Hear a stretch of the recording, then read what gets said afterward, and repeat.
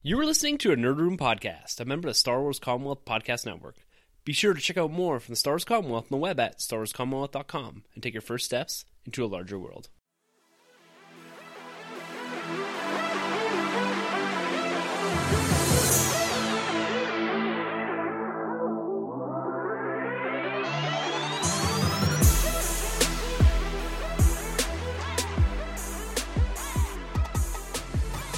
Hey everyone, and welcome to the Nerd Room, where we talk all things comics and movies. This is episode number 55, where we're discussing 2017's most anticipated in collecting comics and film. I'm your host, Tim. I'm Troy. And guess who's back? Sanjay's back. Sanjay's back. Coming off a somewhat lengthy hiatus. Yeah, it's been a while. Sanjay is back in the Nerd Room. I'm kind of nervous. Like, I haven't been doing this for a long time, so I don't know. It feels like the first time. Yeah? Yeah, it feels like I'm a podcast virgin again. Well, it's good to have you back, man. And Sanjay's going to be joining us for a large chunk of 2017, particularly around our film reviews. We have a lot of films coming down the pipe in 2017. We're going to go through a whole slew of them towards the end of the episode here. But Sanjay, his area of expertise is in film. He's a cinephile. He has a collection of, 1,100 plus Blu-rays? Not just Blu-rays, but DVDs as well. I think my latest count was 1133, so... Yeah, I have quite a bit of movies. Yeah, so it's going to be good to have the third body here. Sanjay and I sometimes sit on opposing sides when it comes particularly to DC. What do you mean? We both love Man of Steel. Yeah. We both love the Dark Knight trilogy. This is true. We do butt heads other places, but it's great to have you back in the Nerd Room. It's good to be here. back. And he's going to be joining us, too, for our 16-month MCU retrospective series. So this is something that we're going to start doing here in January, starting with Iron Man. We're going to going through the entirety of the MCU, building into a weekend of review of Avengers Infinity War. Now that's May of 2018, but we're starting this retrospective series so we can bring you guys a bonus episode every single month so that we have the chance to look back at these films and what they've meant for building this universe into what is the beginning of the end of what we know as the MCU currently. So we're going to start with 1990s Captain America, right? Oh, we're not going that far back. Ang Lee's the Hulk? Yeah. Not touching that one. No. A little closer? A lot of this, too, is going to be in sequential order of release, with the exception of the month of release or the weekend of release reviews we're going to do for the likes of Guardians of the Galaxy, Thor Ragnarok, Black Panther, and Spider-Man Homecoming. So they're going to be slotted in there. So the order is going to be slightly disjointed, but I think bringing you these movies on the week of release and not retreading them later on down the road to try to do this series in order is going to be a real benefit to the series itself. Just think of it like the X-Men movie universe. It'll kind of make sense, but it'll be a little bit tangents here and there. Yeah, exactly. So that should be lots of fun. Look at that coming down the pipe. We haven't really worked out the logistics as far as when exactly we're going to release it, but probably the third week of January. And we're going to keep that consistent month by month on that kind of third week. That's what we're thinking right now. No promises. Troy just threw together a sick graphic. They're going to be dropping on Twitter and Facebook and all that, so you guys can keep track of what movies are coming down the pipe next as far as our Nerd Room retrospective series in the MCU. So, Rogue One. This is a film we've been talking about lots lately. There's a lot of talk within the Commonwealth about it too, so go back and check all those other guys out, StarWarsCommonwealth.com. But we do have a relatively newcomer to the Star Wars franchise sitting across the table from me here. Sanjay, you did have a chance to check out Rogue One. Briefly tell me your thoughts, coming from a perspective of a relatively new Star Wars fan. Okay, well, I really enjoyed the movie overall. I thought it was a good movie. But to me, it kind of felt a little disjointed, like a tale of two movies.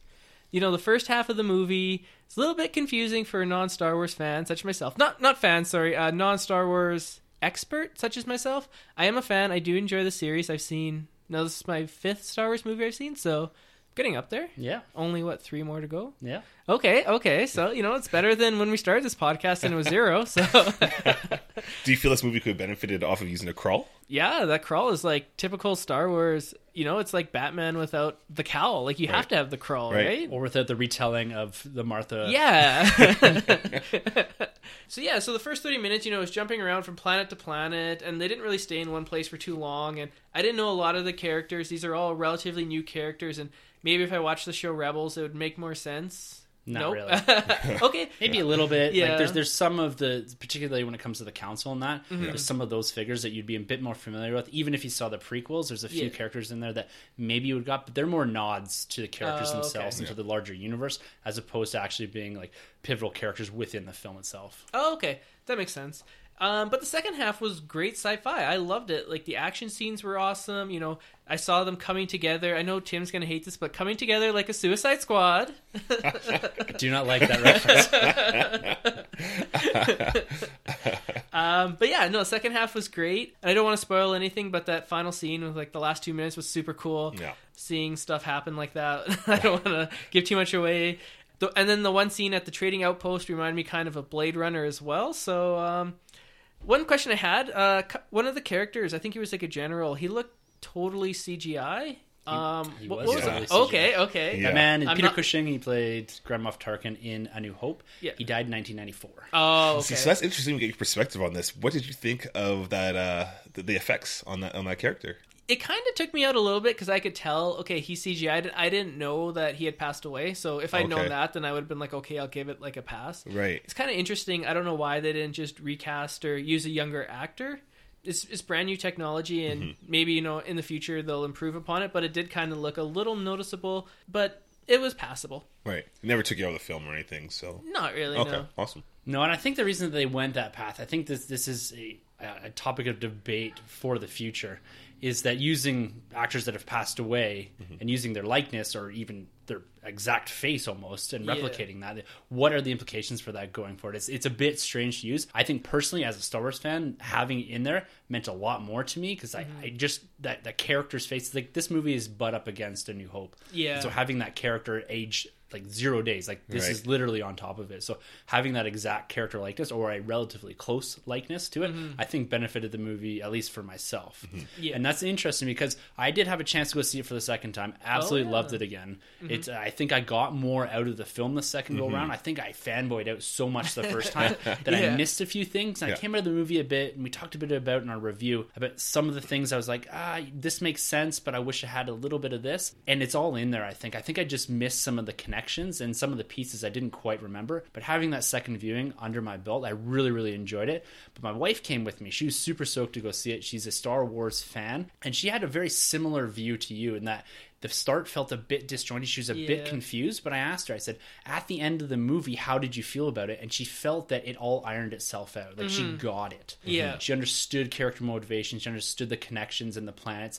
And some of it's going to feel all a little bit disjointed because you probably didn't feel like the Vader scene, the first one, really made that much sense when he goes and visits Krennic. Yeah. So there's some of that in there that's a bit of fan service still. And I think to us, it makes a lot more, especially having the background of the stories and the novels and the comics and all that. So some of that in there, I do get that. And seeing it a second time and having those sentiments, you know, explained to me by different people, by non-Star Wars fans, I understood that a bit more. I still think it's a fantastic film. It still ranks up there for me. But my wife did too comment on the CGI of Tarkin, and she was a bit confused. She had overheard someone say about CGI. Okay. And so she thought that was the character, but she was of the thought that if no one had told her, she probably wouldn't have noticed. Interesting. Oh, yeah. okay. Yeah. Because so she was shocked when I told her that he'd been dead for that long. Many years. Yeah. He looks good for being dead for 20 years. But that's an interesting perspective to have because that confirms some of the feedback that we've been getting from non-Star Wars fans about the start itself and the lack of crawl, like you did mention, Trey. Yeah, that's right. I definitely think I'm going to pick up this book,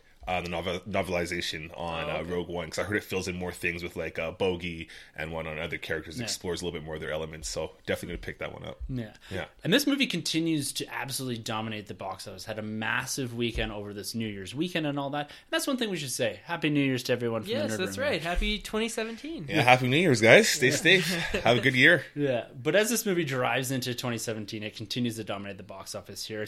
It's now has a over $400 million total domestically and over $350 million in the foreign market, not including China. It does open in China this week. And it seems like Disney has really taken a liking to this December slot. Rogue One did really well, or has done really well. Yeah. Force Awakens did unbelievable in this slot. We do have Episode 8 dropping this year in that same December timeframe. And it looks like early reports are stating that Disney is looking to move the Han Solo anthology movie due out in 2018 into that December time slot as well, which seems like a very smart move. They seem to be planting that flag. We've discussed this before on the podcast about whether or not Disney should just plant it there and say, look, Avatar, take a hike into January or wherever. Star Wars is owning this. In the last 2 years, they've made almost $3 billion in that December timeframe, which is insane. Episode 8 is going to do gangbusters as well in that same time slot. Because you look... Rogue One has got 3 straight weeks here, and there's nothing really opposing it. You got a lot of Oscar bait films dropping, and Sing, and Passenger. What is that, by the way? I saw that. It's like one of the highest grossing movies. I know. What is that? It's like American Idol or X Factor meets like animals, basically. Zootopia. Yeah. Right? Really? Oh, yeah. So it's like animals, and they sing. They have this underground sing club, like this X Factor. Okay. First rule of underground sing club is you don't talk about underground sing club. Well, I was looking at like the biggest movies of the year, and then this Sing movie popped up. I was like, I have no idea what this is. Like it's number 13 already. Or The Mermaid from China was like in the top 10 for a while there, and it's like 500 million China, 2 million North America. It's a Chinese market, man. No, it makes a lot of sense of what Disney's doing, switching out Han Solo's movie there, because I think in May it's going up against Transformers, it's also Jurassic World, and Infinity War, right? Yeah. So you have to leave it. They're eating themselves there, right? Yeah. So, and I guess this kind of diminishes what I thought earlier. I think maybe a couple podcasts before, I thought we were going to get 2 Star Wars movies a year.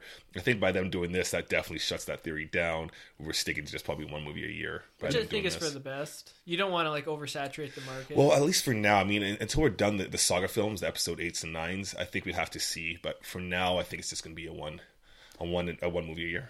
Yeah, and I'm happy with that. I don't really think we need more than 1 Star Wars film a year because we get the other content, right? It's the not books, like the novels, everything, right? Yeah, exactly. And even with the Rebels TV shows, and there's talk of another TV show taking over eventually. And so we do get all this content to fill in that space in between the movies here. And even with the saga films, getting another movie franchise stuck in between it, I think is a really cool concept as well. But it's really interesting, this non-linear franchise narrative, right? Because we're not really used to this. This is a good question for you, Sanjay. Were you confused about where this movie sat, or did you have a good idea as far as, relative to A New Hope or relative to Revenge of the Sith or these other movies, even The Force Awakens? Like, were you shocked that Rey and Finn weren't in it? Oh, no. I heard going in that this takes place like it ends 2 minutes before A New Hope begins. Yeah, and I don't know what the third one, episode 3, is called, so I assumed it takes place about 19 years before. Yeah. Oh, okay. So this is in between 3 and 4. So yes, kind of. Star Wars 3.75. Even more, 3.9. So here's a question for you guys, because you guys are the 2 biggest Star Wars fans I know in this room. When you guys go back now, are you guys gonna, when you watch your Star Wars films and have like a Star Wars marathon, how are you going to watch it? Are you going to watch this one and then New Hope? Or are you going to watch 1, 2, 3 and then this one, then New Hope and keep going? Or how are you guys going to watch your marathons going forward? Yeah, I'm going 1, 2, 3. 1, 2, 3, Rogue One, Episode 4, 5, 6, 7, etc. Yeah. I always got to start with the prequels. Yeah. I think unless you're new to the franchise, I would recommend in that case that you start at either Rogue One or even Episode 4, because that's going to be the interesting new debate, right? Where do you send someone new to the franchise? Because I always used to say Episode 4, right? But do you send them to Rogue One now? I'd say Rogue One. In that case, you definitely send them over to Rogue One, because it just picks up right after. Or but right before. Does that diminish that? Spoilers here for Rogue One. I'm sure everyone's seen it, but does that diminish that Vader scene because going forward, or even the scenes that you do see in A New Hope, because you've seen this unreal Vader scene, and then you see Vader kind of hobbling through a fight in A New Hope? Like, does that affect the viewership of A New Hope because of how big Rogue One is for some of those scenes? I can see that. If you can look past just what George Lucas could do back then for the fight choreography, I think it's okay, because you really get that good sense of Vader's pissed leading right into Episode 4. And we talked about this going into this movie for at least a year now. Why is Vader so mad? Right? Or we knew why he's mad, but we want to see if they'd capture that in Rogue One, and they do. Right? So for me, and after watching the movie the first time, I watched it the next day, Episode 4, and it's just it's perfect. It's perfect. Well, as a Star Wars fan, I agree with you. It's never diminish anything, but just sending someone new to the franchise, the day we introduce our children to this franchise, how are we going to show this to them? So it's an interesting topic. I'd like to kind of maybe they'll go back and digitally enhance Vader's lightsaber battle with Obi-Wan. Maybe, because my thinking is, if you start at Episode 1, 2, 3, then from what I've heard, I haven't seen them, but they are the worst 3 of the franchise. So I don't like using the word worst. Okay. here. We're not prequel haters here. We're not prequel haters. I'm sorry. Hey, 3's up there, man. Troy's just like a lower 3. Now that Rogue One is more or less complete here, that's 2016. We're here to look at 2017. And we're here to look at 2017 in collecting in TV, books, comics, and film. So we're going to start off here with our most anticipated 2017 collectibles, action figures, all those type of things. My collection this year, personally, is going to be heavily focused in on Star Wars. Surprise, surprise. What? No. What? 2016 was a massive year for Star Wars collecting, and I think 2017 is going to be equally as big. My Marvel collecting, like I stated last week, had slightly diminished towards the end of the year, and unless Marvel comes out with a massive line of cinematic universe type legends, I'm going to be really pulling back on those, and I think I'm going to stick with that, hopefully. We'll see. I'm happy grabbing 1 or 2 legends per wave if they're the cinematic versions, but Rob over at Generation X-Wing pointed this out on Twitter the other day. How do you afford collecting? And I think it comes down to budgeting and really picking and choosing what you love. So what are you guys looking forward to in 2017 when it comes to collecting? The Sandman wave, man. Marvel Legends. Nice. I love this wave. I actually just got the Green Goblin today. Oh, nice. You found it, eh? I found it, yeah. Nice. And I got a couple other cool figures in that wave. So, yeah, the Marvel Legends, I'm liking. The DC animated figures, I got a big stack of those, but I want to get back into them and get, like, you know, more of the vehicles this time around as opposed to just the figures. Is this the Batman animated series? The Batman animated series, nice, yeah. Nice. Yeah, I think there's even a Batman Beyond coming out, too. Really? Yeah, they even did the animated Superman. It's a deluxe set. Oh, really? With him and Lois, so yeah, I'm going to be on that for sure. They're finally pumping out more than just Batman action figures at DC. Well, that's what I always wondered, because the animated series for Superman is kind of underrated. It's a really good series, and the figures, you know, just go hand in hand with the Batman. Or the Justice League. Yeah. There you go. So I'm looking at that, and of course the Black Series, right? Yeah. Like, I love the Black Series. I'm really taking it easy and cutting back on the Marvel Selects, though, just because I haven't really seen anything good coming out since the Captain America Civil War, and Cap's the only figure I got out of that series. Well, the Legends almost take the place of the Selects, I find. Like, I used to got by the Selects as well, and that was before I got into the Legend series. And the Legend series is much more expansive. That's just it. As well as the articulation is about the same. I think the Selects are slightly cheaper.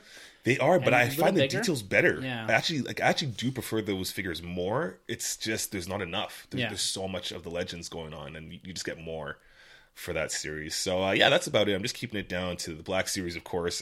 Can't wait to get my hands on like a Qui-Gon and the Chirrut. Oh man. So the Black Series is going to be huge for me as well this year. So we've got Baze and Chirrut dropping at some point here. There's rumors that it's going to be delayed a bit, but we did have some announcement at last year's San Diego Comic-Con or Toy Fair. I can't remember quite which one, but we do have the Emperor's Royal Guard dropping, which looks really good. There's the Hera from Rebels, which is going to supplement the Sabine, the Kanan, and the Ahsoka really well. Nice. There's Lando, Qui-Gon, a Tusken Raider, and Jaina Solo. So that was the EU figure, the fans' choice from Hasbro's San Diego Comic-Con contest that they hold every year. So that's the original like Solo twins, right? Yeah, that's the female, yeah. So they're doing her. So they're doing EU stuff. That's the same as the Revan was fan choice as well, right? So they are continuing to dip into that EU to provide the fans with the figures that they want, which is really cool. And we're inevitably going to get a couple massive episode 8 waves as well, right, in the Black Series, looking at potentially 2 waves, another big Force Friday coming down the pipe, probably September, late September. So look out for that. That's one of my most anticipated days of the year. Yes, hopefully we get a little bit better. Step it up towards us. Yeah, we've had two years of slight disappointments.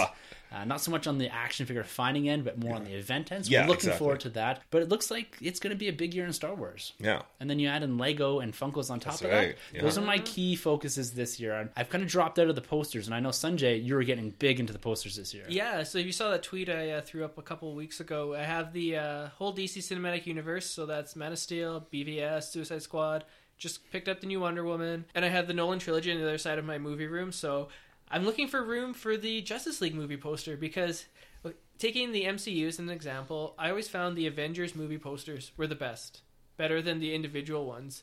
And so I'm really looking forward to see what DC does with Justice League and seeing what kind of cool movie poster we're going to get out of this. I was a little disappointed. I really liked the BVS one I got, but I thought they could have done better. I really liked the Wonder Woman one, so no disappointment there. That's the best one I like. Yeah, I like that one too. Man of Steel, they killed it on that one as well. Suicide Squad was something different. I like that.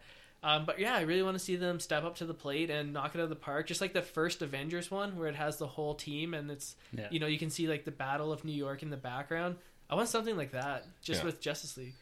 Do you think they're going to have their masks off? Or like, are you a fan of like when these heroes have their masks off? Or do you like them when they have the masks on? I prefer mask on. I understand mask off to sell the movie, I Yeah. guess. But that's not how they would be in the comics, and that's not how they would be, in the movies. So keep the mask on. Yeah. You always got to have Downey's face out there. Yeah. Right? Every Always. single Yeah. Iron Man poster, Avengers poster, his face is out. So Yeah. you got to have it out. I don't know. Yeah. One thing I forgot to mention about Star Wars collecting here is the 5 POA figures. I'm still Ooh. deep into these. I'm still looking for a way. I was talking to a few guys on Twitter earlier about displaying these, and there's some suggestions from guys over at Yakface and a few other places about how to display these, kind of rotating out your different collections so that you don't have a ton of carded figures hanging there. It's just kind of keeping a consistent flow of new figures moving in and out of your collection. So I thought that was a pretty cool idea. But the big one for me this year is the Thrawn. The Rebels Thrawn figures dropping in the 3 3/4 inch 5 POA. What's the Rebels one? Yeah. Okay. Well, I guess that makes sense. Yeah. So Nice. I'm really looking forward to that figure. That's coming soon. That's a wave 3, so that should be the next wave that drops here in 2017. Wicked. So that's gonna be a big one. Oh man, we need Thrawn in the 6-inch. Yeah. And before we talk about some movies here and some TV shows, I know Sanjay, you're a big steelbook collector, and that's become a huge Thanks focus. to you jerk. Yeah, I've got you both. Before we started this podcast, Tim's like, you got to get into steelbook collecting. I'm like, no, because once I get one, I'll get them all. And of course, it happened to be Star Wars. I got the one Star Wars steelbook, and after that, I've been hooked. So thanks a lot, Tim. You do have quite a collection now, though. Yeah, it's picking up. I think I'm around 50, 60. So Wow. yeah.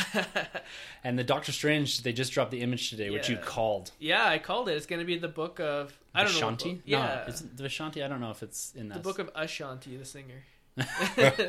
Yeah, so it's going to be the book. I mean, Marvel's been doing the objects theme, so they had the tape player or the cassette from Guardians, Right. and they had the disc from Ant-Man.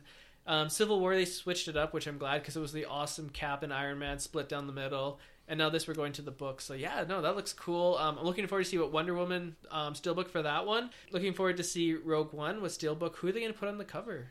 Jin. Yeah, You it's think going to be the Jin? whole crew, I think. It's going to be Jin, yeah. that main movie poster they had, would be my guess. A Slightly K2SO would lost. be awesome though. Yeah. Yeah. Star Wars has a tendency to do a lot of variant covers Okay. when it comes to these Yeah. things. So Yeah. you may get the front similar to The Force Awakens, which is more of a generic front, and on the back you have like the K2 version or K2SO version and the Jin version and whatever. Oh, yeah. The Vader version. Yeah, because Star Wars normally just has the one figure on the front. If you go back, Force Awakens was Kylo Ren. Before that, I think was Darth Vader, Yoda. There's a Stormtrooper, I think. Stormtrooper, yeah. yeah. Is it Emperor? Darth there's Maul. Yeah, there's an Emperor There's in there Emperor, somewhere too. yeah. Yeah. Yes, there is. Yeah. As long as you ask no follow-up questions, then yes. So collecting looks to be a very exciting year. We all have kind of our niches here, and it looks like each individual franchise here is going to fill that to the breaking point almost, especially Star Wars. So Yeah. I'm really looking forward to collecting here and filling up this room a bit more. It's not full enough yet. I feel like I need a ton more shelves. Yeah. But I can't wait to see the Lego display though. Once you get that going on, with yeah. the Lego display on the walls. Yeah. Oh man, it's gonna be awesome. It's coming. I've Yeah. done some recent Lego building here, and I'd Nice. highly recommend going and grabbing that Kylo shuttle. I did the TIE Striker over the holidays too. Yeah. Great builds. I'm looking forward to more Lego in 2017 here too. Awesome. Nice. So a big component of this show has always been comic books, and like we said, one of our nerdier resolutions was to get back into comics. I went and dropped like $150 at the comic book shop the other day. Holy smokes. Why I hadn't been to the comic book shop in like 2 months. Yeah. I'm just so far behind. Since we moved, I don't have that accessibility Oh, of just yeah. dropping by the comic book shop on the way home. So I do Yeah. have to make a separate trip for it now. And because I wasn't fully enthralled with what Marvel has been doing lately,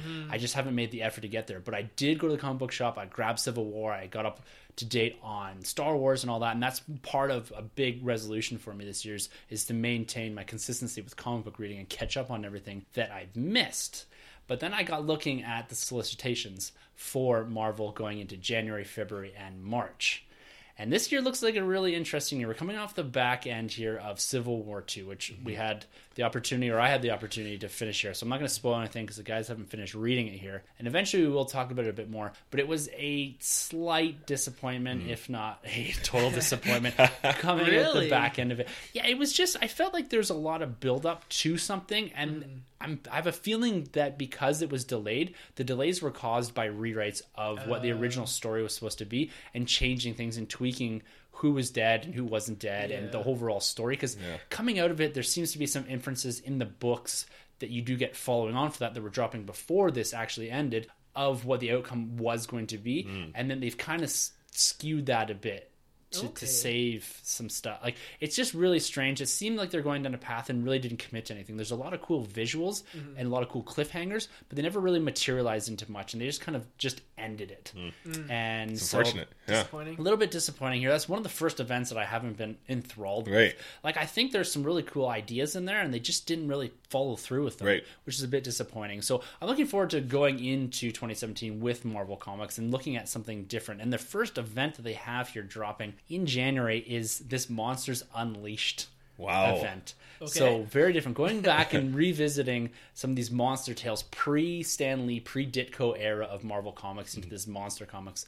But what's happening is these monsters are invading the Marvel comic book universe. Wow. Okay. And it's a team up of every single Avenger, Guardian, Champion, Defender. A lot of crossovers. Ultimate. Yeah. So lots and lots of crossovers. They're going to be tagged with this .mu1 or whatever, similar to how they did Age of Ultron with the AU. Oh. And so they're going to be tie-ins, but they're going to be kind of slightly separate stories. So it's an interesting take on a much larger event, especially with the fact that we've just spun out of Civil War 2 and we're jumping directly into another event. Wow. I'm starting to feel that fatigue that I said I would never Yeah. feel when it comes to events. So I'm liking what they're doing with the Steve Rogers stuff.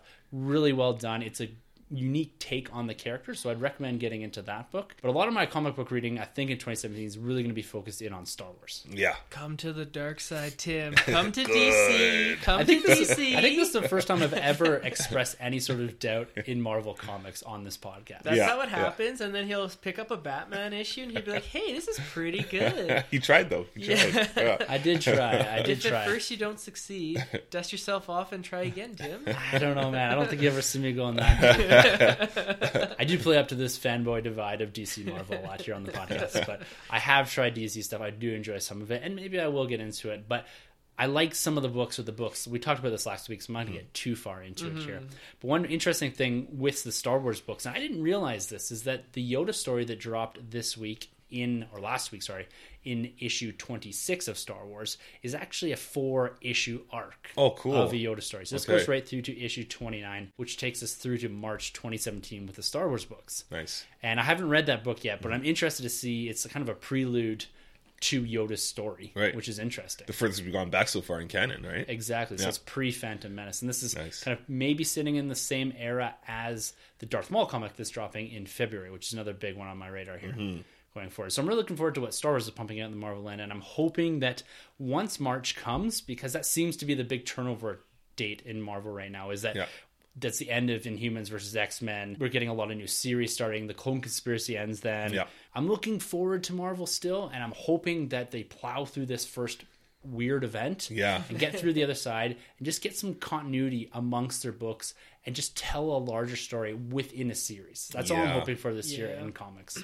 Yeah, I'm getting a little bit of Marvel event fatigue, especially when it comes to like the big events. I might be biased. I like the Spider-Man events. I don't really mind them so much. You're telling me great things happening in Cap, but when it comes to these big crossovers and reading Marvel comics now since 2009. Around, Yeah. I'm pretty fatigued out with these events. So I wish they would just kind of just give us some good stories and really follow through with what they're going to lead up to, right? Because I feel like they get so high, and then when it rolls out into like their volumes, you could say now they're just kind of flat, and you're just waiting, and then they give you something big again, and they restart, and it's just this pattern, and it's just ongoing, and it's over and over again. We look at the great example of the Avengers Hickman run Right. from a couple years ago. It Yeah. was almost Great run. 50 issues long. Yeah. It did have that Infinity War crossover event within it, but it builds into it so well. Yeah. That's one of my favorite runs of comic books in the Loved last that 5 years. That was awesome. It was so well done. And it felt planned out, like they knew what they're doing from start to Yeah. finish. Exactly, Yeah. and that Job. bled into the Time Runs Out and Secret Wars Yeah. initiative, which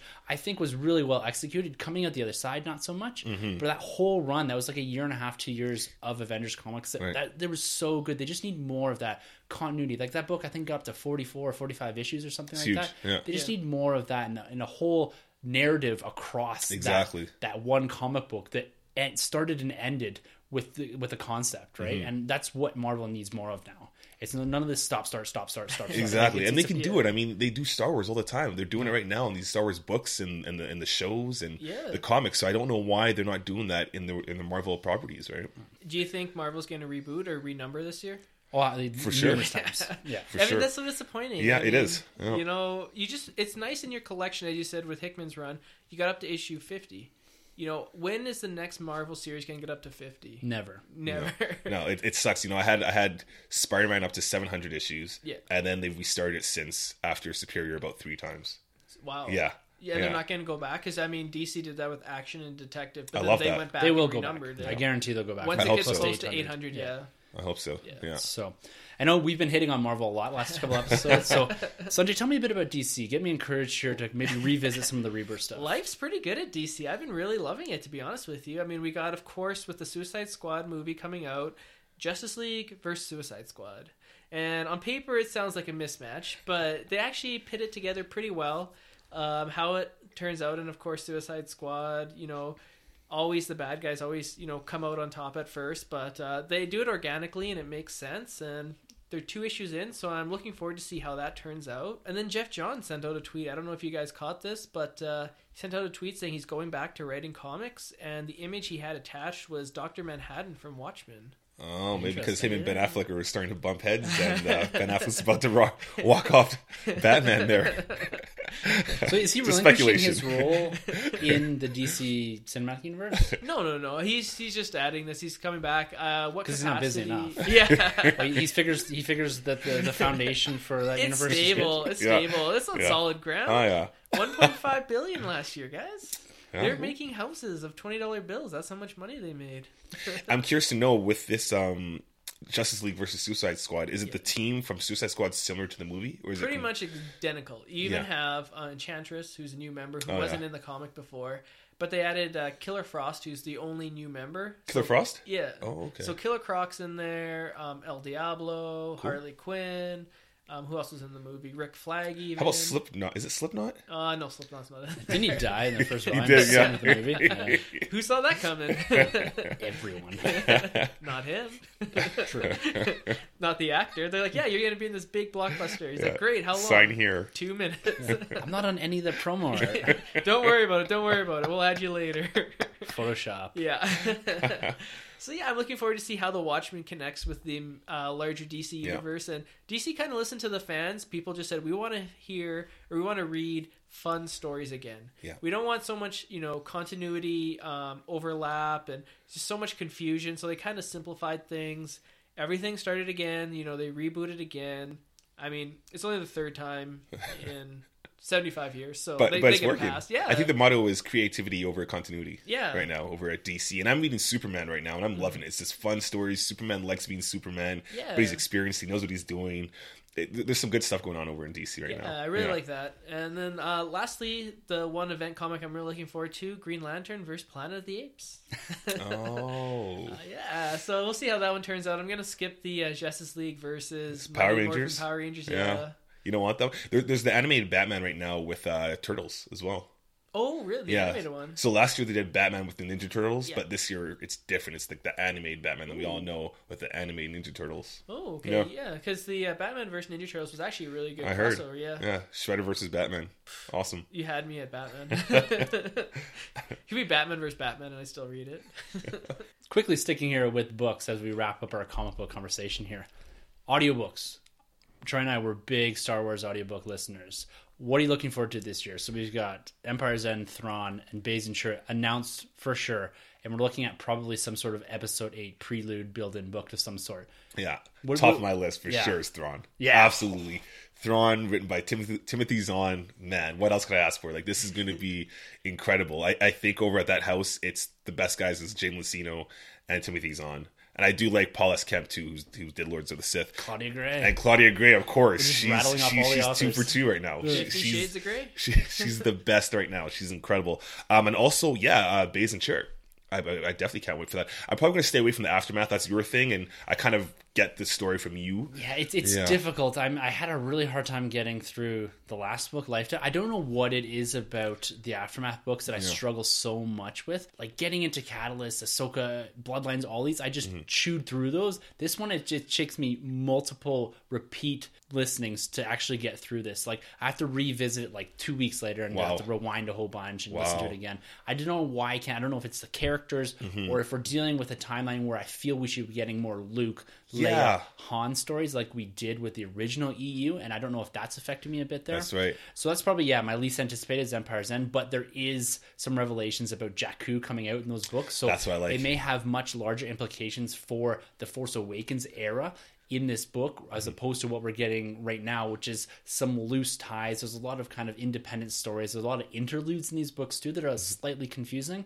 So telling a lot about what's going on in the universe post the fall of the Empire, and more or less kind of the building of what becomes the eventual First Order. There's a lot going on there, and I appreciate what it's doing for the universe, but it's just not what the original Timothy Zahn books were, not the original Thrawn. And so I don't know if I'm still comparing that a bit, and I just don't have that same connection to the characters. But I just agree with you. Baze and Shirt's going to be great. Thrawn's going to be awesome, and I'm hoping we get another Catalyst type book, or even a Bloodlines type book, where it describes a little bit more what happened in that between Force Awakens and Bloodlines, that 6-year gap that we have, and describing a bit more, so diving a bit deeper into the characters that we are going to see in episode 8. So I think look out for that one as well. I hope so. Celebration, maybe Claudia Gray will announce that she's writing a third book for Star Wars, which would just be fantastic. Quickly before we get into counting down our top 10 most anticipated films for 2017, TV is going to have another big year here, and particularly from the Netflix end. This is where we're going to be concentrating a lot of my TV watching outside of kind of the normal sitcoms, Agents of S.H.I.E.L.D. and that type of shows. But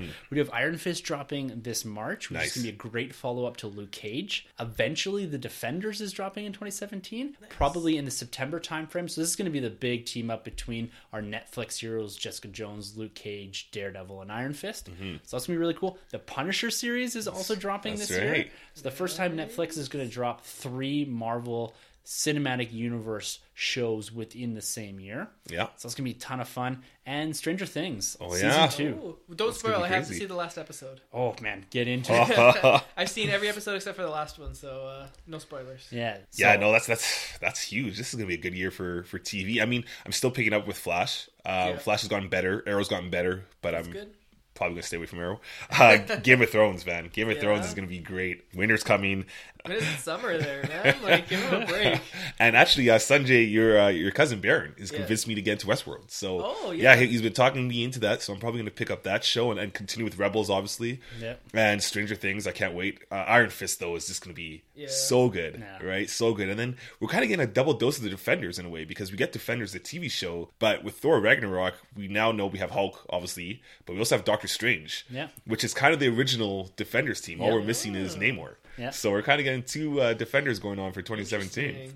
It's crazy good stuff. Yeah. And we also got the Inhumans show dropping on ABC with that big event in the IMAX screening as well. Might change the world. Yeah. So it's going to be a lot of focus in on comic book TV shows, I think, at least for myself in 2017. That's what I'm anticipating the most. You even got Legion, the TV show, that's dropping. That's right, FX, right? Yeah. Okay, I'll have to check that out. So that'll be interesting. So they seem to be building these really large TV universes around comic book movies, around comic book lore and all that. So really excited about 2017 in TV watching. For sure. But it pales in comparison to the films that we're getting this year. 2017 is going to be another spectacular year in film, I think. Good choice of words.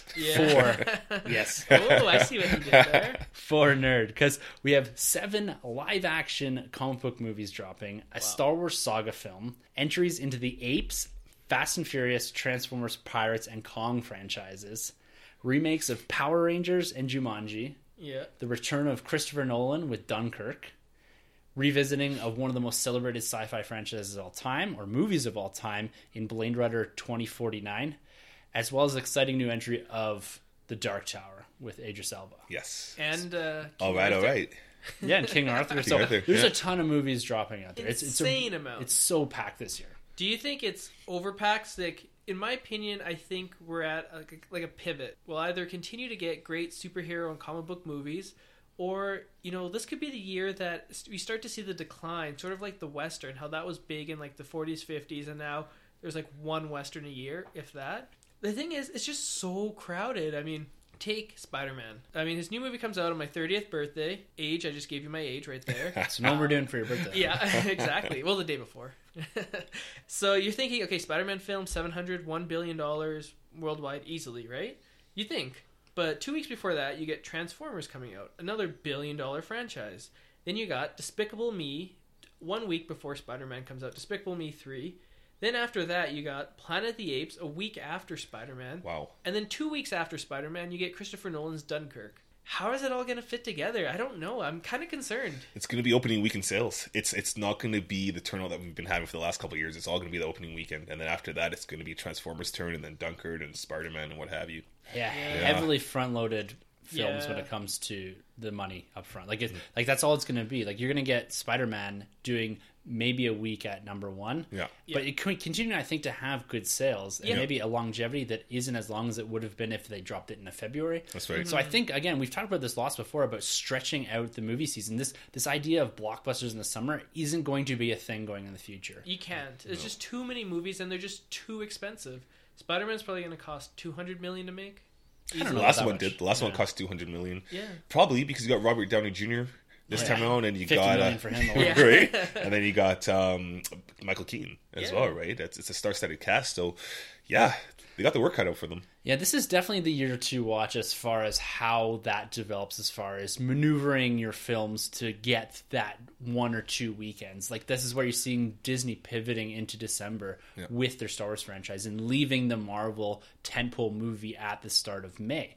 That's something that they've established themselves in. They pushed away Batman vs Superman last year. They've slotted in Guardians this year, moving it up from, I think, a July or an August release like it was the original. So they really captured that 1st of May, and that was a move that they made originally to get in front of the summer blockbuster season. And now that whole month is packed full of movies, and we're seeing movies step into April, and even Deadpool last year into February. Right?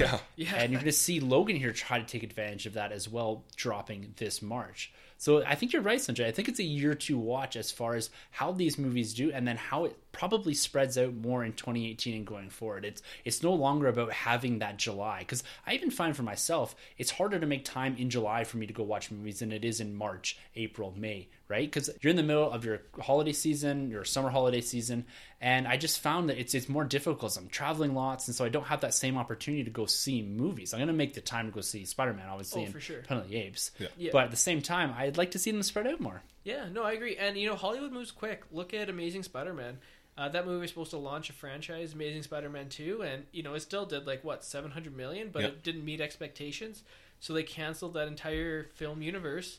So, if films, disappoint in 2017, 2018, 2019 could look vastly different than it does today. I mean, we have all these, projected movies, and, they all sound good in theory, but will we get to all of them? Well, I'm not so confident. Yeah, because I think we would have had Fantastic Four coming up pretty soon, and we would have already had Amazing Spider-Man 3 on Blu-ray by now, which is crazy to think. Right? Yeah, I mean, we all wanted to see Fantastic Four sequel, right, guys? Yeah, sure. Yeah, I want to see Fantastic Four. Phase 4. Phase 4, right? Hands down. Yeah. All right, guys, let's get into this. We're going to count down our top 10 most anticipated movies, films for 2017.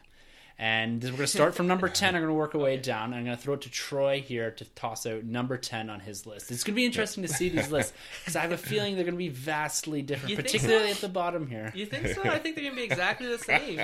We all want to see monster trucks, right, guys? Oh, God. So that movie hasn't even come out yet, and the studio has already written down a $100 million loss. Wow, no screenings, I'm sure, for that one. Yeah. If that makes 10% on Rotten Tomatoes, I'll be surprised. Yeah. If that makes 10% on Rotten Tomatoes, I'll go see it in theaters. Wow. How about that? I'll throw it down. Yeah, no, start off with my number 10, man, The Dark Tower. Oh. I really want to see what this is about. Cool cast. You got Idris Elba and you got Matthew McConaughey. I'm not familiar with the books, but I do hear you kind of have to read at least the first 2 to get involved with this book. So I am going to pick up those, actually, on Audible as well. So I'm looking forward to that one. So is this Stephen King? Stephen King's novel. Yeah. Okay, I don't know who's directing. Nikolai something another. I forgot his... Oh, is it the guy who did Drive? If it is, then I'm even more sold. Yeah. And is this horror? Or... No, it's more. I don't want to say fantasy, but I think it's kind of sci-fi. I don't know, really, not really sci-fi. Yeah, kind of suspenseful. I don't really know. Okay, because typically I find Stephen King as horror films. There are exceptions. They don't typically translate well into the big screen. Right. His other work, like Stand By Me, Shawshank Redemption, Green Mile, favorite movie. they all kill it. Yeah. So, if this isn't horror, then that makes me more excited to see it. I don't It's think definitely not horror. No, Yeah, it's I definitely think not. this was supposed to be something much larger. I think Ron Howard was originally slated to direct this, and I think it was Right. supposed to have like a TV show that built into a movie, or vice versa. Yeah. Because of the scale of the movie. the scale right? of the Yeah. books and all that. And I think that they've gone away from that and just centered in on a movie, because Yeah. it did at one point, I think, had like Matthew McConaughey attached to it. Yeah, I think he still is. I think He it's him and Idris. Okay, cool. Matthew McConaughey is playing actually the protagonist, actually, which is Okay, going to be really cool. cool. Oh, yeah. cool. Yeah. So that one actually makes my honorable mention. That's Cool. one I think is going to sit there as a dark horse for me. Yeah. I'm not super pumped about it because I don't really know much about Right. Dark Tower, and I've heard lots of good things about it. But I think that's going to be a movie that I'm going to wait and see. If it does get the good reviews, I'll Yeah. probably force myself into the theater. Nice. And at the end of the day, we'll see. Cool. Cool. Yeah, my wife's really excited about this, so I'll probably see it. But for me, it's just an honorable mention. Yeah. It's interesting you bring up the TV series, because if you've seen the Stephen King movie It, which I know you guys aren't really horror fans, so I'm going to say no, you haven't. That was originally released as a TV series, and then they collected it all into like a 3-hour movie or something. Oh, cool. Wow. Yeah, so. Sanjay, you're number 10. My number 10. All right. From the MCU, Thor Ragnarok. Ooh. Yeah, I have it down number 10 just because the Thor movies, to me, I think Thor has the weakest trilogy of the solo Avenger films. I mean, Iron Man has been great. Captain America has been great. But I just think Thor, has just been average. The first one was okay. I rewatched it recently and I did enjoy it. The second one, I absolutely think it's really bad. But I think they're adding a lot. I mean, you got Hulk, you got Doctor Strange, and you got this whole Loki, Odin, Valkyrie, Hela. Like, I just don't know how long this movie's going to be, and if it's just trying to pump too much in too soon. I don't know. I'm still excited to see it. I'm still going to see it, but I just have some reservations about it, but I'm still super excited to see it, even though I don't sound like it. It's funny. Yeah, I have that as my number 6. Okay. And I kind of feel where you're coming from with your background of Thor, because, to be honest, I'm one of the people that actually didn't like Thor 1 that much. I actually liked Thor 2. If you could just take out the fact that comedic relief was horrible, just take her out of that movie. And actually, I really liked Thor 2 for the fight scenes and the story elements, and the villain was kind of weak too, actually, in Thor elf? 2. He could have been better. He could have been better. Yeah. Starts We're with going to an get M. into all of that in our retrospective. That's right. That's Stay right, tuned. yeah. So stay tuned for that. Malekith. Malekith, yes, yes. Malekith, yeah. But Thor 3, though, man, I think that's going to be pretty cool. We've got Planet Hulk. They're going to cover that. But you're right, they are covering a lot in this movie. But I think watching Civil War and watching Winter Soldier and Avengers 1, they're getting a real good grasp of covering big stories and putting like 3 or 4 stories in one movie. So I got a lot of faith in Thor 3.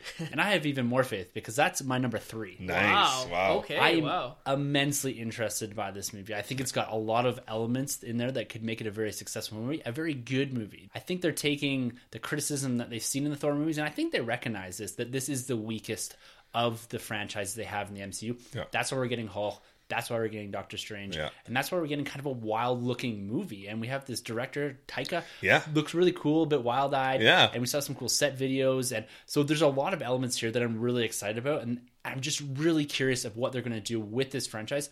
At the same time, trying to incorporate the Ragnarok storyline. So Yeah. there's a lot there. I agree with you guys. It does seem very ambitious. Yeah. But at the same time, I think it could be a really exciting movie. Kevin Feige has come out and stated that this is going to be Thor's Winter Soldier. Wow. For the effects on the MCU, for the effects on the Thor franchise. Yeah. So for me, that sits at number 3 most anticipated film for 2017. So this will be the Jose Batista of the MCU. And by that I mean it'll either be a home run or a strikeout. I think you're right, though, because, they are listening to the fans, because they cut out Natalie Portman and they cut out the... Darcy. So I don't think the professor's even in there, even though he wasn't that bad. Yeah, he kind of went bonkers in the last one with the pants thing and all that. Yeah, super weird. Yeah. But sometimes it's hard. I mean, sometimes if you listen to fans, what is the old adage in sports? If you listen to fans, and you'll become one. So it's hard. Sometimes you can't please everyone. So if you start listening to some people, then you won't please other people. So I think in this case, though, you kind of struck out twice already. Yeah. So I think now you kind of have to DC. Well, they're just taking the weakest point, right? Of the Yeah. Thor franchise and Natalie Portman and that. Yeah. So I think that's a good way to go. Yeah. So No, I'm excited for it. I mean, I do have it on my list, but a little bit less so than you guys. Yep. interesting. So the diversion already has occurred. Yeah, so he started. Yeah. My number 10, Kingsman: The Golden Circle. Cool. Okay, nice. So I'm liked the last film. I'm not a huge fan of it. There seems to be a lot of people, yourself included, Troy, that really enjoyed that first entry into this franchise. But I'm curious about this. I liked, when I went back and revisited this, I really enjoyed the film. And it's something I'm looking forward to going down the road. The addition of Channing Tatum to the cast. Yeah. So that's going to be a lot of fun. And we got returning cast, which looks really cool. Yeah. So I'm excited about this film. So that's why it sits at number 10 for me. All right, I have it at number 8. This is a film that I missed in theaters, but it was a blind buy on Boxing Day.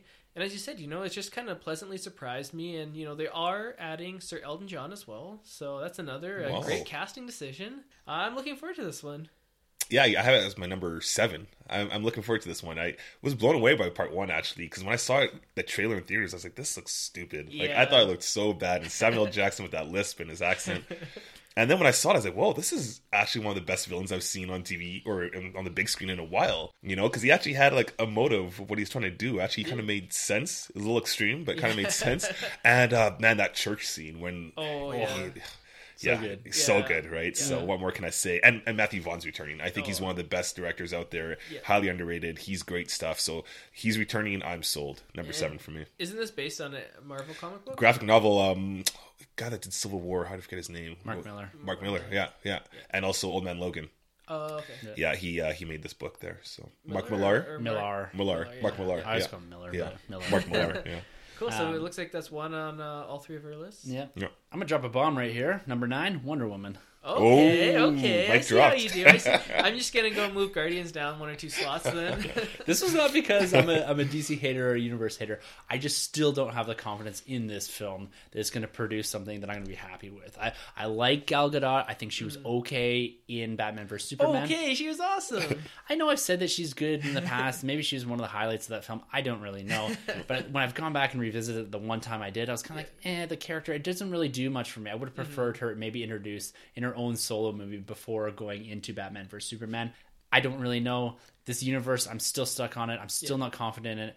But this could be the turnaround point for me. So if this movie does really well, I could see Justice League bumping up a little bit higher on my list here. But for me right now, this sits at number 9. I'm going to wait and see on this one. That's why it sits so low. And because I'm not excited about the universe, that's again why this sits pretty low on my list. No, fair enough. Troy, where does this is number 5 for me, and I have a lot riding on this movie because this is kind of the make or break for me. If this movie bombs, I'm checked out. Like I can't take any more of this beating from DC because I back up their comics. I can't back up the movies any longer if this movie sucks. So yeah, it's number 5 for me. I like what Gal Gadot did. I love her theme song. It grew on me. I hate it. Yeah, it's the first time I left the movie theater, I was like, that song's horrible. The second time I watched it, I was like, I love this song. Yeah. So I thought she was great in BVS for the lines that she had. They didn't really give her much to work with, but I thought she was cool.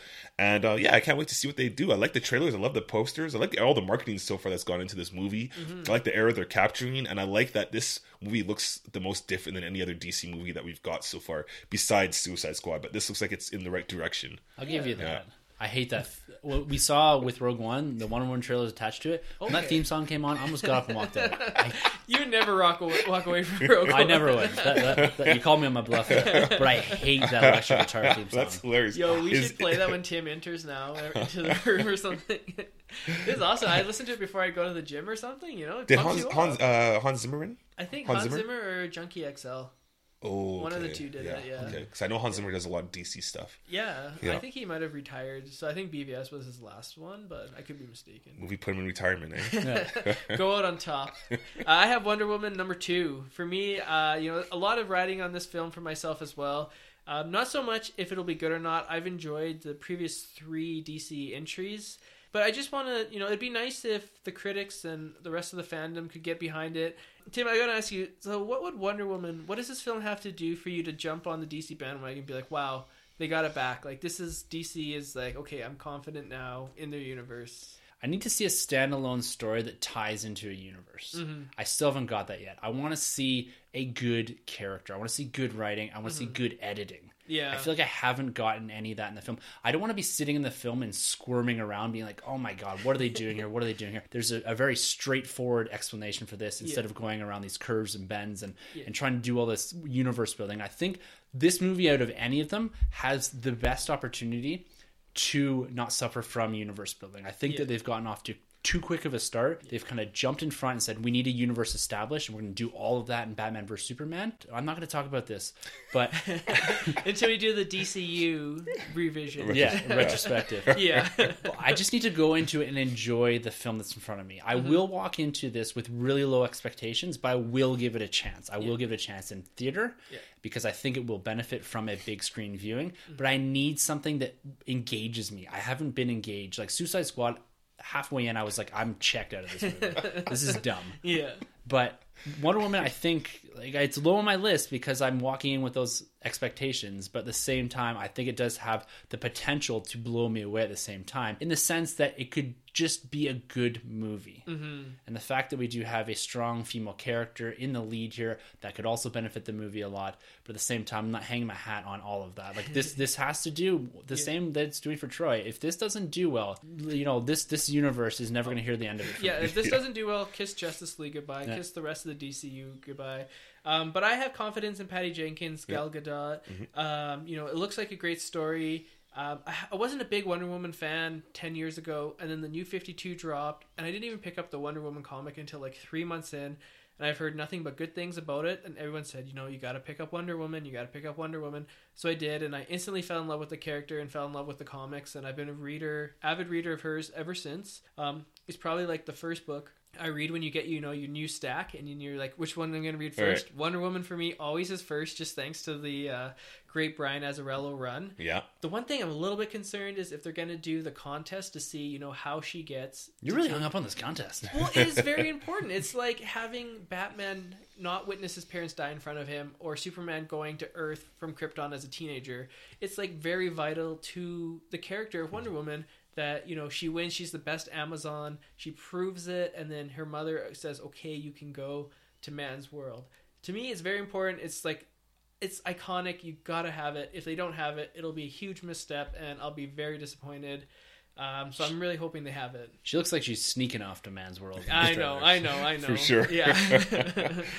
Troy, what do you got to do number 9? Number 9, I have Alien Covenant, which the trailer just came out this week, actually. Yeah. And man, I'm excited for this one. I know a lot of people didn't really receive Prometheus that well. I actually liked it, being how I'm not really big into the Alien universe. So my first viewing of Prometheus, I loved it. And now, knowing that Ridley Scott's coming back to direct this film, which takes place after, so it's a sequel to Prometheus, saw the trailer, my mind was blown right off the bat. This has elements of horror, which Sanjay here loves. Still has sci-fi. Michael Fassbender is one of the best guys in the business. Visually looks stunning. I cannot wait for this movie to come out. Yeah. Awesome. This is an honorable mention for me. I just don't know too much about it. You know, you mentioned the Alien franchise. Everyone's favorite nerd director, Josh Whedon, directed Alien 3, I think, or Alien 4. Wasn't that one of the bad ones? It's one of the bad ones, but check it out if you're a fan of Josh Whedon. Unfortunately for me, this one's an honorable mention until I see more about it. Check out that trailer, man. Yeah? Cool. Okay, I'll have to check it out after this episode. Did not make any of my lists. I'm not super into the Alien franchise. I know our boy Izzy Nobre is going to kill me for that. Oh, man. He's huge into this universe. Has the figures. Yeah. He does. Really? So, yeah. Again, wait and see if it gets good reviews and that. I did see Prometheus. I didn't get the white dudes. I didn't get some of it. So. Yeah. The engineers? Yeah. So I'll give it a chance here, but probably more of a Netflix, Blu-ray type thing for me. I'll let you guys know how it digital is. code from Sanjay. Yeah. I'll have to get the steelbook on this one. We get number 9, Sanjay. Number 9, Blade Runner 2049. So normally, you know, sequels which are over 20 years overdue don't really excite me. But you throw in the director, Denis Villeneuve. He's French-Canadian, so I butchered his last name. I'm sorry. The guy who did Prisoners, Sicario, and then the brilliant film Arrival that just came out this year. He has me excited about this project. You throw in Ryan Gosling. You throw in Jared Leto, everyone's favorite Joker, right?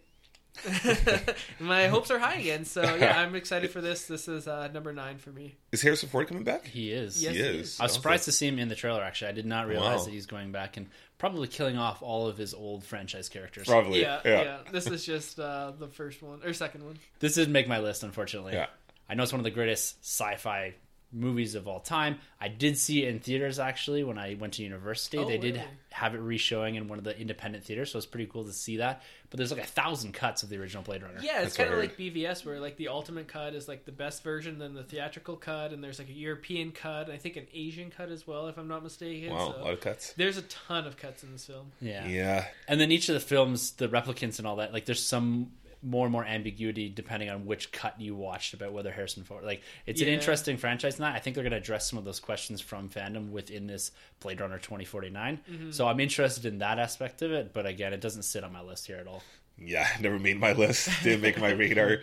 I've never even seen Blade Runner. It's never appealed to me. I'm a huge Ryan Gosling fan, though. Yeah. So I'll kind of take your word on it, whether I want to check it out or not to see it. But got no interest so far. It'd be interesting to see, going back with all these, great sci-fi films we had, to see if Blade Runner actually holds up. I mean, it was a touchstone film for the time, and I really enjoyed it. And I think Ridley Scott did an excellent job. So I'm looking forward to this. And I think what we should do here, for every film that's on our top 10 list and how much they differ, it doesn't really matter. I think they all warrant a review here on the podcast. Then for Blade Runner 2049, one thing that we will do is we'll go back and revisit Blade Runner prior to, like we do with comic book arcs prior to going into, say, an Old Man Logan. We'll review that movie and talk about it, kind of do a prelude episode to these. So my number 8 here, Justice League. Okay, I see what you did. Okay, Spider-Man, you're off my list now. This isn't about fandom bashing. This is just my confidence in the movie. I'm excited about this because I like the idea of assembling a team, similar to how Avengers was and all that. The aspects of Batman vs Superman that I didn't like was that, but I'm a little bit more confident that they're going to maybe take some cues and some ideas from Batman vs Superman that didn't work and integrate them together. The first trailer was a bit of a mess, I thought, and the Flash, Bruce Wayne stuff was interesting, but maybe not. Aquaman looks like a bit of a dick. But at the same time, I'm interested to see these characters interact together, and that's why it sits slightly higher on this list for me than Wonder Woman. It's just that I'm more unsure of what this movie is going to be, which gives me a little bit more confidence that it could potentially be something really cool. Yeah? No, I mean, I'm actually surprised it made your list, to be honest. I was thinking this one was going to drop off, but I'm glad you putting it at number 8. For me, it's number 1. It's a no-brainer for me. It's like the Avengers coming together. The first time we get Batman, Superman, Aquaman, Flash, Cyborg. Who else am I missing here? Wonder Woman, of course. And, this is the 5th film. This is going to be the 5th film with the DC Cinematic Universe. Avengers was the 6th film with the Marvel Cinematic Universe. So I feel like, we got a solo Superman. If you count Batman v Superman as kind of a Batman film, and then a solo Wonder Woman film, we are getting a little bit, I think the timing is right. If they put this in a little bit earlier, it wouldn't have worked as well before Wonder Woman, but because it's at the end of the year, I think, the time will be just fine. It'll be just perfect, and Zack Snyder's going to nail it. I say this about all his films, okay, but I think he's going to nail it. He's going to just connect with the audience like he did with 300, or like he did with, I guess, just 300. But, a lot of criticism of the DC Cinematic Universe, so this one has a lot riding on it, but for me, it's number 1. I'm just super excited, and to see Aquaman... I'm a huge Aquaman fan as well, and I think he's going to be a standout of the film. Jason Momoa looks awesome. He looks nothing like Aquaman in the comic books, but he looks badass, and I think he's going to dispel all the talk about Aquaman being lame and being sucky. So I'm excited. I mean, bring it on. Bring on the Justice League. All right, man. Well, I'm looking through my list, and I don't have Justice League anywhere on my list. Troy, you hurt me, buddy. I thought we were pals, and you stabbed me. Yeah, I'm a DC guy, man, all the way, and that's probably the reason more so why I can't get behind this film, because I don't feel like they're doing the universe justice. No pun intended. Yeah. I don't like anything I've seen so far. Yeah. The trailer I didn't like. It feels way too small. When I saw the Avengers trailer, it looked massive. I was like, this is big. This makes sense why all these characters are getting together to take on whatever threat.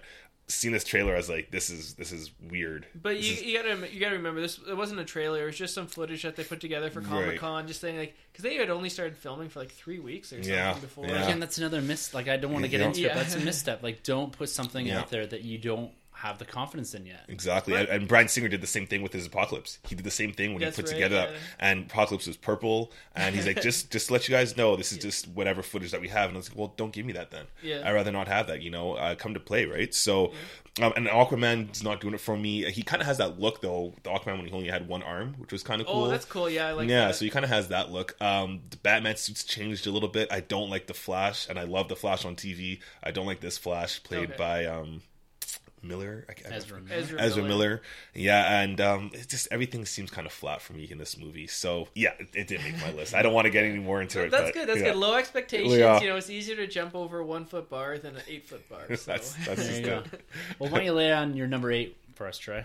Number 8, actually, I have Guardians. Yeah, I have Guardians on my list for number 8. That's far down. I know it's Number it's 8, far the down. Guardians. It's far down. It's just because I think there's so many good things coming out this year. But I'm super excited. Like it might be low, but I'm still like super anticipating this movie. But Guardians is gonna be cool because one, it's gonna be one of the figures, the Marvel Legends that I'm gonna pick up, which is cool. I like what they're doing there. The movie as a whole was such a surprise from Guardians 1. I had zero information about this franchise. I saw the movie, fell in love with Rocket. I mean, how can you go wrong with that character? So this movie, it feels like it's going to do something a little bit different. I hope so. It's going to be funny. It's probably going to be one of the funniest Marvel movies we see. Yeah. The effects look great. I can't wait to see more Thanos. Hopefully we get some of that going on. I don't know if we're going to get Thanos. We won't get any more. Or at least storylines leading up to Infinity War. Yeah, they've got to tie into that, I bet. They have to tie in with that. And I like Kurt Russell. He's a pretty good actor. So I'll see how that goes. Yeah. Can I make one, if you're listening, James Gunn, which I'm sure he is, please don't do the dance-off scene again for the ending. Yeah, okay, that's that was thing. the one nitpick I had of the first movie. Yeah. That's kind of the movie was on TV today, and I sat down, watched it a bit, and I was like engaged again for the first 30 minutes. And I've seen this film like 3 times, and I was like, wow, this is like a really good film. The humor. Yeah. The humor's incredible. And the heart, too. Yeah. Like the Yeah. first 5 minutes. And it's one of the best ensembles, right? Again, this is what backs my trust in Marvel, because they know how to handle like a bunch of characters at once, right? Yeah. And a bunch of really weird characters. Yeah. Right? Like this, on paper, this movie shouldn't have worked. It should have been horrible, right? Yeah. So this one, no surprise here. It sits at my number 2. Oh, no, number 2. Okay. Really? Yeah. Oh, okay. I get really I think I know what anticipating number this 1 is, film. but- Yeah. No, I'm really looking forward to this film. Guardians is one of my favorite comic book series, even before the film franchise got kicked off here. I love the movie. I love what James Gunn's doing. This guy is a fantastic writer, director combo here. He seems to have the voice of each of these individual characters coming right out of that second trailer. And the tone that they have here is absolutely fantastic. I love what they're doing with this franchise. It's on its own little planet, if you will, in the Marvel Cinematic Universe. It's going to have big implications, I think, at least for the overall narrative when it comes to the Infinity War. They're going to be seeding a lot of these ideas, I think, in this film.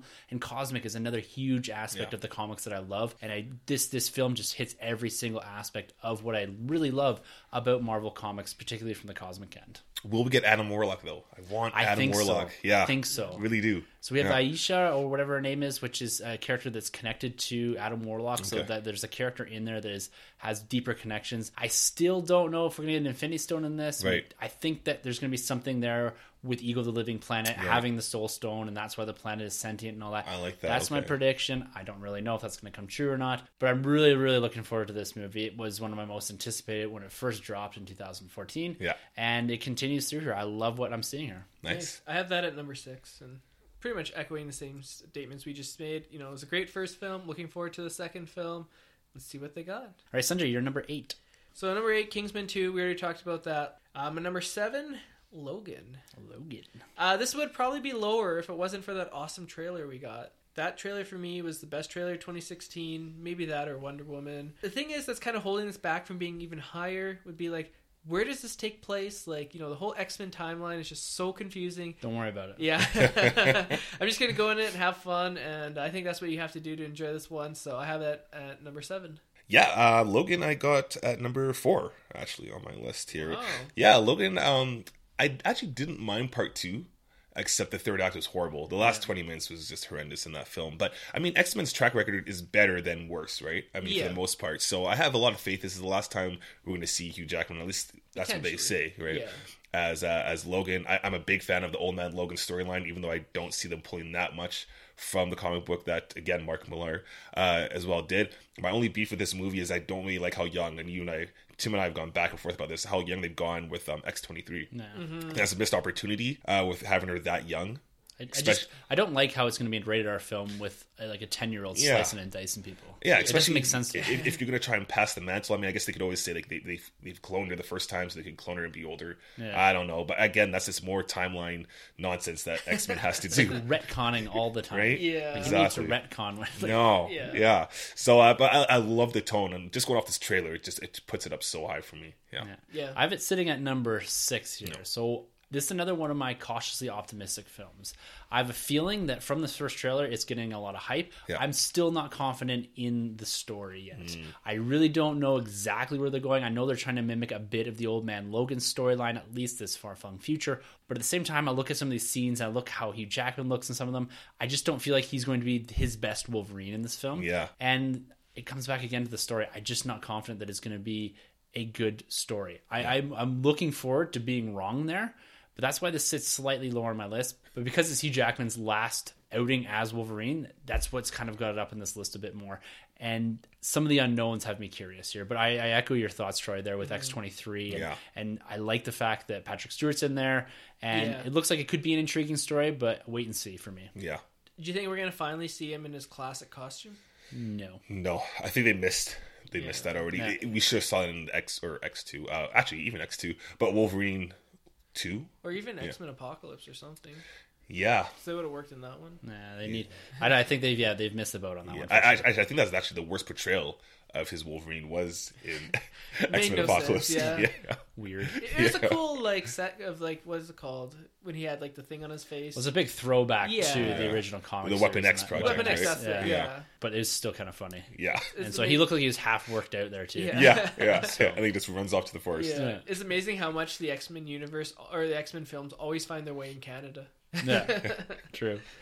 My number 7, Dunkirk. Okay, yeah. I'm really looking forward to the return of Christopher Nolan, and I'm a huge fan of World War II films, and I think he is the right guy to be doing a story like this. This looks pretty epic, and it's a great story. Like World War II, these are like Saving Private Ryan, one of my favorite films, Band of Brothers, unreal. And if he can take some of those elements and produce a film that tells a very epic story, a very pivotal story in World War II, that's why this sits at number 7 for me. It's not as high as some of these comic book films because that's the universe that we're in, but a different film coming to us and from Christopher Nolan, like he's never really disappointed. Yeah, I'm really excited about this film. I have it number 3. Really anticipating this film. I love Christopher Nolan. I think this guy's a brilliant filmmaker. What sold me the most, actually, it wasn't even the trailers. It's actually the second time seeing Rogue One. I don't know about you guys, but they played like a minute 30 clip of the movie, and I was blown away. No, I didn't get that. Yeah, it was awesome. The stuff that is basically about 3 different storylines going on at once within this minute 30 second trailer. Shit, there. I wanted to see that. Yeah, so that's what sold me on this film. I can't wait. I really liked Interstellar. I love everything. That he's done. The Dark Knight trilogy was pretty good too, so I can't wait to see this movie. Number 3 on my list. Okay, I have it number 3 as well. When we went back and we did that top 10 or top 5 directors, he was the only one that was on all 3 of our lists. So that's right. It's good to see him back in the film industry. I'm a little bit worried about this film in terms of the box office numbers. I'm hearing production budgets of $160-170 million, and we talked about how crowded the summer is going to be. Is a World War II movie going to make that back in North America? It's going to be tough to say. I hope it does, because then that means he gets more projects. I mean, this guy will always get projects, even if this bombs. This is a WB as well? Yeah, I think so. Yeah. So he seems firmly ingrained with them. Yeah. I don't know if they're expecting to make a ton of money off this. Like, these are Christopher Nolan films. Like, they're going to do well, but they're Oscar bait movies. Yeah.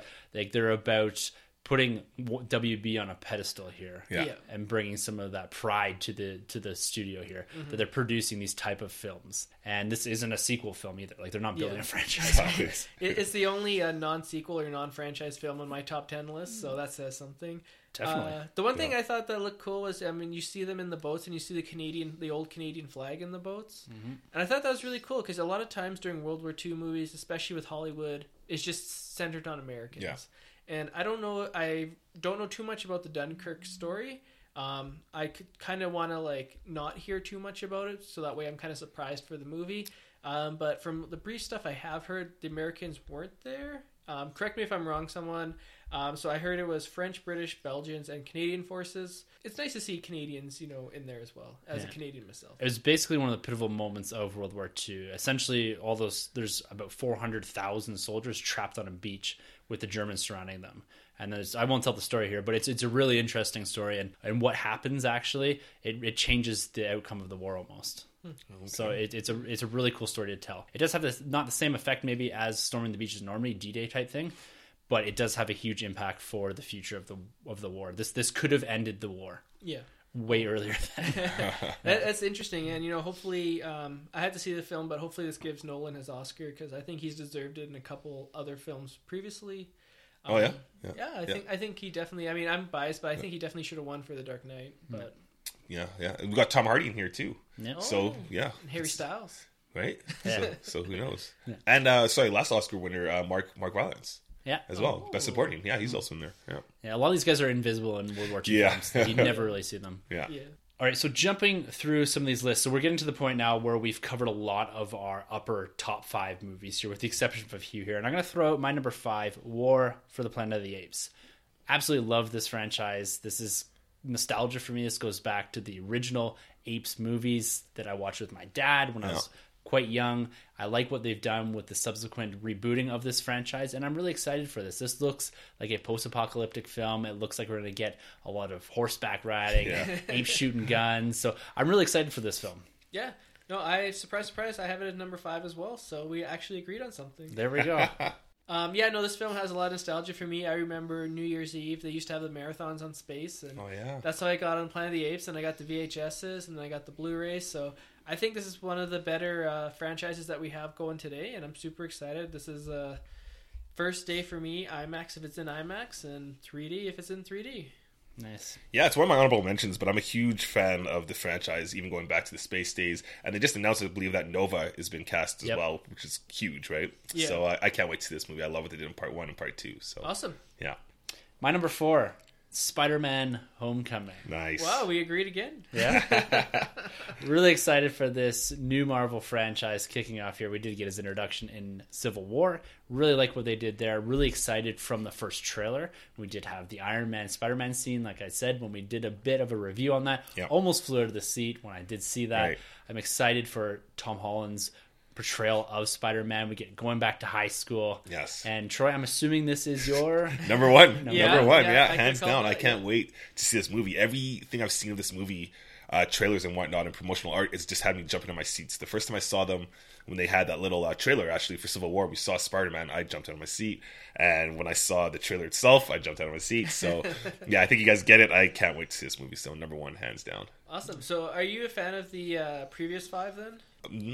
A little bit. They both have their weaknesses. I didn't like part 3 for Spider-Man, the Sam Raimi, and I hated part 2 for the Mark Webb Spider-Man. Yeah. No, fair enough. I mean, this movie has a lot riding on it. It's my number 4. Each Spider-Man film has made less at the box office in North America than the previous one. So, I mean, Spider-Man was like a cash cow with the Sam Raimi trilogy, so we got to get back to that. I love Spider-Man. I want to see more Spider-Man films. The only one concern is the Vulture. I'm not a huge Vulture fan, but Michael Keaton is the man, so... The Birdman. Yeah, so if anyone can pull it off, it's him, but maybe it's for the best. I mean, we got these, like, eccentric villains in Lizard and Electro, and it was just all special effects, and maybe having a more grounded villain will bring the franchise back to its roots and its heyday. Right awesome. On. I think we've all said our number 3 and 2. 3, Dunkirk, 2, Wonder Woman for me. Yeah. 2 for me is Episode 8. Episode 8. For sure. Okay. Star Wars. Yeah. Can't wait to see this saga film, man. Oh, yeah. This sits at my number 1. Oh, yeah, for sure. Of course. I'm immensely excited to revisit the Force Awakens era, these characters that we grew to love in Rey, Finn, Poe, getting some more insight here on the Knights of Ren, on who Snoke is, and the background of Rey. There's so much to tell in this film. And this is going to be a huge film. This is going to be a big part of our lives going forward for the next year. For sure. This is going to be a game changer. This could be like the Empire Strikes Back. Not for the tone, but just for the fact that we get that moment of, Rey, I am your mother or father, right? Yeah. So... Yeah, there's so much to explore. They left so many cliffhangers in The Force Awakens, so much for us to chew on. And then we have Bloodlines and all these comic books with Poe that are teasing different aspects of what this Force Awakens era could be for the Star Wars universe. And I'm immensely excited to explore this in a lot more detail. Can't wait. Unfortunately, this is my honorable mention. I'm sorry. Oh, man. I know. I'm never going to come back on this podcast. I'm excited for it. I'm going to see it in theaters. I'm going to get the Steelbook. But for me, there's just so many comic book movies and other franchises that are coming out that have more of a nostalgia factor for me than Star Wars is a relatively new franchise that I just got into. So I'm sure it's going to be great. It's a stacked year. Yeah. It's just, if this came out last year, it would have been on my list. 2017 is just so many films.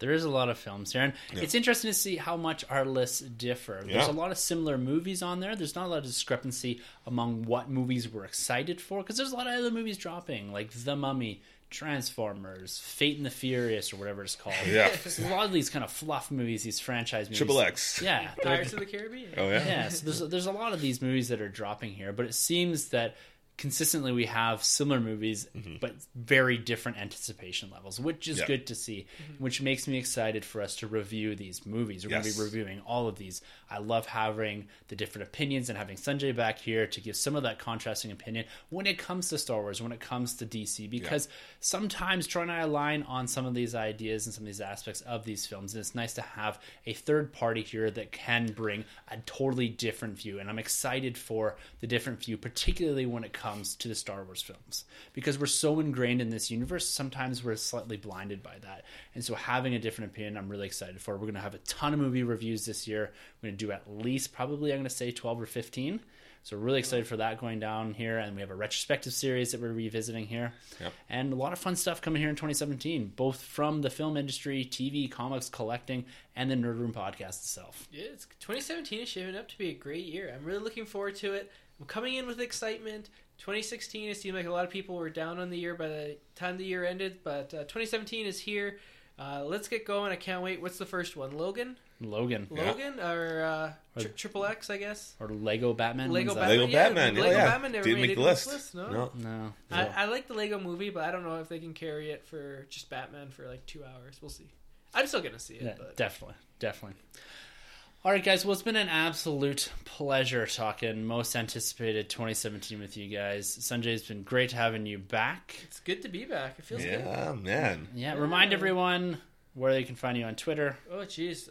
Find me on Twitter. You can find me in my personal Twitter at Sunjabby or the 1912 podcast, even though there's no 1912 podcast right now.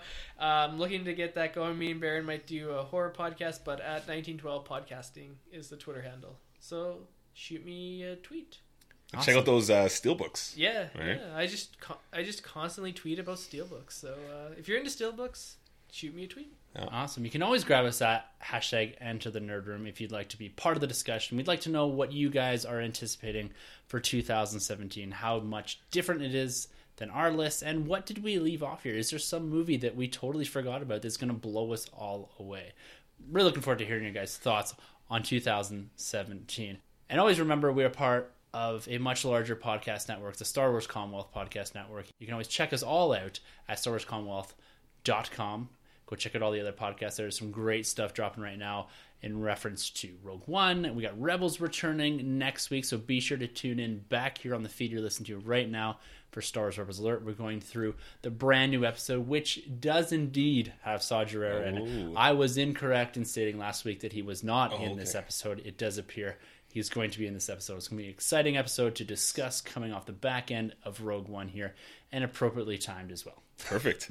I feel like some stormtroopers are going to burst in and take me away for not putting Star Wars on my list. I may cut you out as well. Yeah. Yeah. Maybe a Rancor will come Just in. kidding. If I knew what that meant. All right, guys. Until next week, for the Nerd Room, I'm Tim. I'm Troy. And I'm Sanjay. And thank you for entering the Nerd Room.